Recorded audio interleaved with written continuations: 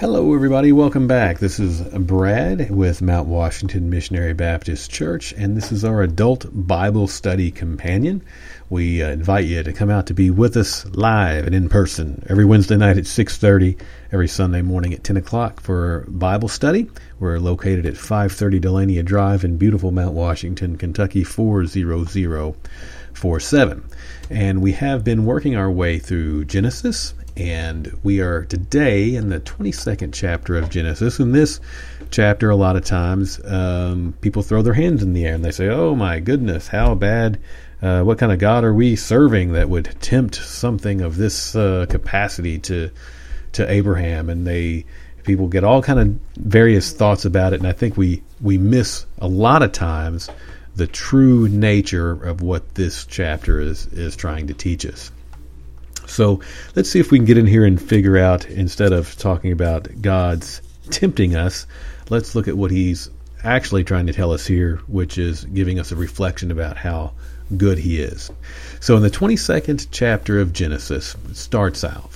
It says, "And it came to pass after these things that God did tempt Abraham, and said unto him, Abraham, and he said, Behold, here I am. And he said, Take now thy son, thine only son Isaac, whom thou lovest, and get thee into the land of Moriah, and offer him there for a burnt offering upon one of the mountains which I will tell thee of." Okay, we're going to take a pause there. Now you read that and you're like, "Oh, that's awful. How could a loving God ever ask something of one of his children to do something like that?" I would say that you or I probably wouldn't offer up our son for a sacrifice. Well, before we get too far down that road, let's look at the first chapter of James. I'm not going to read it for you, but in the first chapter of James, the 13th verse, it talks about all the ways that God can tempt us and the ways that he can't tempt us. Specifically, it tells us that God cannot tempt us with evil. Okay, so if we flip that over here to the 22nd chapter of Genesis, we're like, well, he's telling Abraham to sacrifice his son. Well, that would be murder. Okay, that would be an evil thing if we look at it from a temptation standpoint, that God is tempting Abraham to murder his son for God's pleasure, and that's completely not what this chapter is about. So let's try to reset our minds, and knowing that Scripture is true and relevant, and let's take it for what it says. And it says in James that God cannot tempt with evil. So let no man say that he is tempted of God when he's tempted with evil. So, third verse. Before we go there, we know that if God's not tempting with evil here, we know that the rest of this chapter has to be something good. Okay? So if it's not evil, has to be good. So let's look at the rest of this chapter in terms of the goodness that's in it. Third verse, "And Abraham rose up early in the morning and saddled his ass and took 2 of his young men with him and Isaac his son and clave the wood for the burnt offering and rose up and went into the place of which God had told him. Then on the third day Abraham lifted up his eyes and saw the place far off. And Abraham said unto his young men, Abide ye here with the ass, and I and the lad will go yonder and worship, and come again to you." Okay, let's pause there. First of all, Abraham is going off to Mount Moriah. Now, that is not just some faraway land, desolate land that we never have heard of before. Anybody have a guess where that is? That's actually Jerusalem that he's going to. Mount Moriah is actually where Solomon would build his temple. Why God chose Jerusalem to be his holy city, I don't know. But God keeps score differently than you and I do. But I do think that there's some symbolism here, that there is a sacrifice that's going to be happening in Jerusalem. And Mount Moriah, to the north of it is Golgotha Hill, to the west of it is Mount Zion, to the east of it is the Mount of Olives.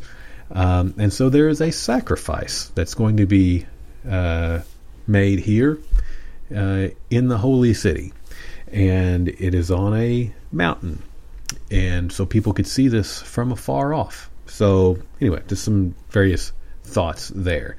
Now, again, we go back to how is God tempting Abraham? Well, if God is tempting Abraham let's discuss for the sake of argument, if God would tempt Abraham with something of evil, we know he can't, but if Abraham is in on what's going to happen, if he understands what God's going to do, it's not a temptation to him. If Abraham knows that he's not going to let his son Isaac be sacrificed, then it's not a temptation. There's no evil there. Abraham is in on all of it. Now, how do we know that he's in on all of it? Well, we look here, this was the first indication of it in verse 5. And Abraham said to his young men, abide ye here with the ass, and I and the lad will go yonder and worship, and come again to you.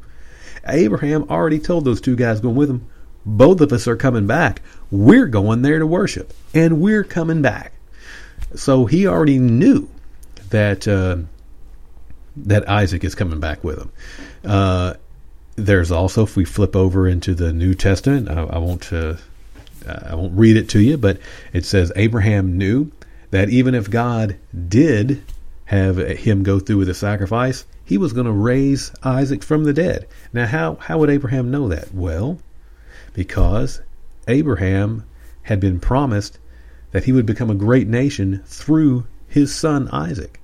So God can't go back on promises. Abraham knows that. So he knows he's not going to let Isaac be killed because he's got a promise. And Abraham has such great faith in God to keep his promises. He knows that Isaac is coming back with him. So what's the point in all this? We're going to get to that in a second. But Abraham knows he's coming back. And so here we have, again, two things we've already covered already. We know there's going to be a sacrifice of a promised son in Jerusalem, and we have introduced to us the idea of resurrection. Well, that might start just in those first 5 verses there of the 22nd chapter. Now we're getting an indication of what this chapter is about. Every doctrine in the Bible has its start in Genesis. There's nothing new the rest of the Bible that wasn't mentioned in Genesis. And this is laying the way in the plan of salvation as early as the 22nd chapter in Genesis. Even before that, we won't belabor that point too much. But 6th verse. And Abraham took the wood of the burnt offering and laid it upon Isaac his son. And he took the fire in his hand and a knife, and they went both of them together. Pause there for a second. So we have the promised son who's going to be carrying the wood up this hill where he will be sacrificed. And if he's sacrificed, he's going to resurrect and come back to us. Wonder if that story's starting to sound familiar to anybody. Anyway, 7th verse. And Isaac spake unto his Abraham his father, and said, My father. And he said, Here am I, my son. And he said, Behold, the fire and the wood, but where is the lamb for a burnt offering? And Abraham said, My son, God will provide himself a lamb for a burnt offering. So they went both of them together. And so we can look at that 8th verse where Abraham says God will provide himself a lamb for burnt offering, and we can say, well, maybe he's just patting Isaac on the head here, trying to make him feel better. Or we can take it at face value, and he knew that God was going to provide himself a lamb for the burnt offering. So he already told those two guys, hey, we're coming back, we're going to worship and we're coming back. And he told his son he's going to provide a lamb. I believe that Abraham believed with all his heart that that's exactly what God was going to do. So if you read on, I think if we read in the first chapter of Leviticus, it'll tell you all about burnt offerings, what they were there for. But that wasn't the first time that in Leviticus that we ever had heard of burnt offerings. Burnt offerings were started way back when, back in the days of Adam. Matter of fact, when Noah got off the ark, the first thing he did, have a burnt offering for God. And the burnt offering has typically been an atonement for sin. Matter of fact, in Leviticus, it tells all about how the burnt offering was to take place on an altar that allowed you to get into the temple. So the altar was at the door of the temple. So the burnt offering was typically an atonement for sin. When Noah got off the ark, he wasn't, saying the world is now through with sin. And there was sin on that boat with him, and so he's asking God to atone through the burnt offering, atone for the sins that they brought with him. So, in any case, a burnt offering was always there as a covering and atonement for sin, and so that's some more symbolism here about what this offering is going to be. So let me ask you, would offering Isaac up as a burnt offering to cover the sin of the world at that point, would that be enough? Would God be satisfied with that? It would have been almost meaningless, because sacrificing Isaac would not have atoned for the sins of the world. So I think Abraham knew that as well. Ninth verse, and they came to the place which God had told him of, and Abraham built an altar there, and laid the wood in order, and bound Isaac his son, and laid him on the altar upon the wood. And Abraham stretched forth his hand, and took the knife to slay his son. And the angel of the Lord called unto him out of heaven, and said, Abraham, Abraham. And he said, Here am I. Now notice in that, Abraham's a pretty old guy at this point. Isaac had such belief in what his father Abraham had told him that it doesn't record that Isaac was fighting him at all. I think Isaac truly believed exactly what Abraham told him, that God was going to provide a lamb. You can't tell me that somebody, a child like that, is not going to run and try to get away if he thinks he's going to be sacrificed right there. But Isaac had the belief, and the same. He believed in what his dad was telling him, and he believed it to be true. And I believe that's why there's no struggle there. And then the angel calls out and says, Abraham, basically stop what you're doing. 12th verse, and he says, and he said, Lay not thine hand upon the lad, neither do thou anything unto him, for now I know that thou fearest God, seeing that thou hast not withheld thy son, thine only son, from me. And Abraham lifted up his eyes and looked, and behold, behind him a ram caught in a thicket by his horns. And Abraham went and took the ram and offered him up for a burnt offering in the stead of his son. So God did provide a ram. And Abraham called the name of that place Jehovah-Jireh, as it is said to this day, in the mount of the Lord it shall be seen. So, Jehovah-Jireh, that, if you interpret that, it means God will do it. God will do it. So, what will God do? Well, in the holy city, there will be a promised son who will be sent for sacrifice for us. And if he is slain, he will resurrect. And so, if Jesus had just appeared in the New Testament and said, hey, everybody, I'm the Son of God, I'm going to be crucified for your sins, and I'm going to resurrect again, people would look and say, what are you talking about? Nobody would have understood it.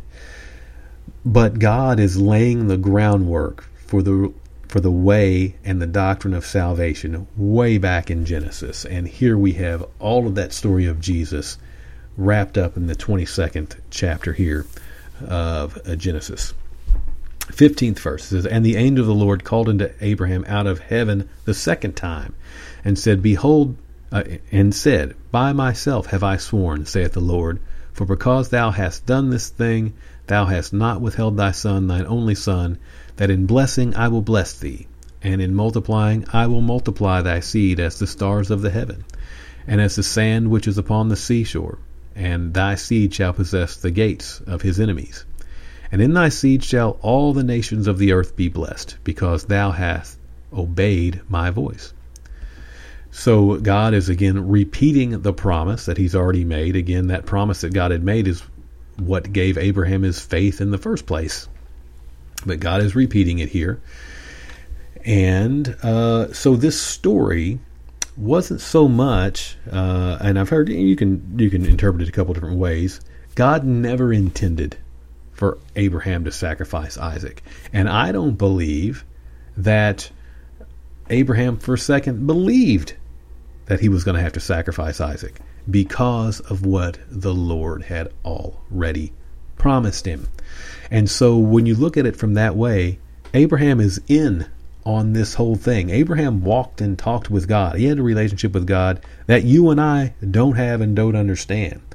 So I believe that they were working together here. Abraham being obedient unto the Father because he knew there would be a greater good to come out of this. And so we talked about this a little in Sunday school. We can look and we say, oh my goodness, Abraham was commanded to sacrifice his son. That's terrible. And your stomach turns at that. You're like, oh, that's awful. How could anybody do that? But then God says, you know what? I'm going to send my son to be sacrificed for you. And you're like, well, that's better. Of course you would do that. You're God. But it should be every bit as stomach turning and wrenching to us that God would sacrifice his own son as it was for Abraham to receive that instruction as well.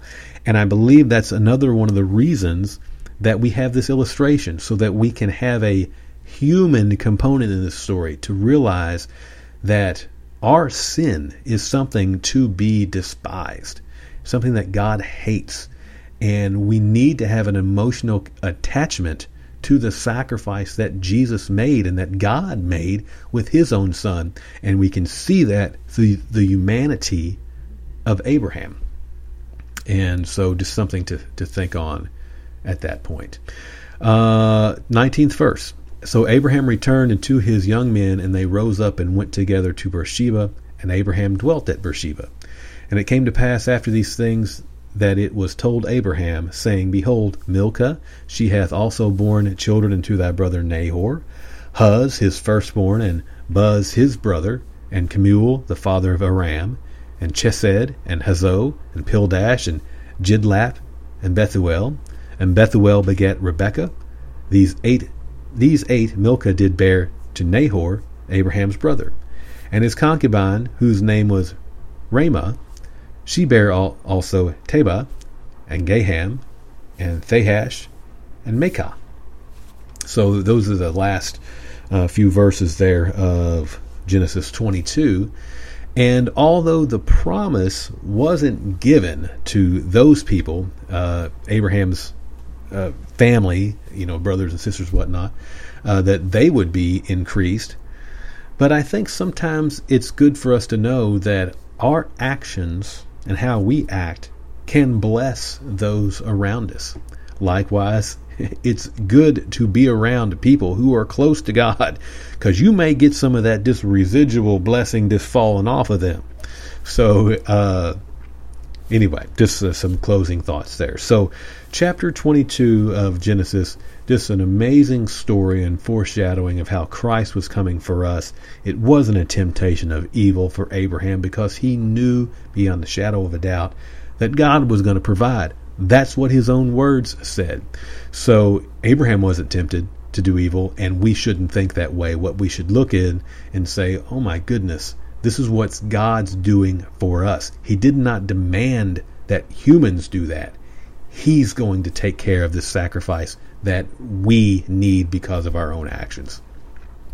So it's just a beautiful story, sometimes misinterpreted, and sometimes as Christians we have to overcome those objections. Sometimes people know, they might not know anything about the Bible, but they know some of the big stories, and they'll use this one against us. Well, this is not a story about an evil God. It's a story of a loving God working with his chief servant at the time to tell and communicate to us just a fantastic story and foreshadow the redemptive power of Christ. So, again, we'll invite you out to Bible study every Wednesday night, 6:30, every Sunday morning, 10 o'clock, 530 Delania Drive, Mount Washington, Kentucky, 40047. We'd love to have you soon, and we will talk to you soon. Thanks so much. Bye-bye.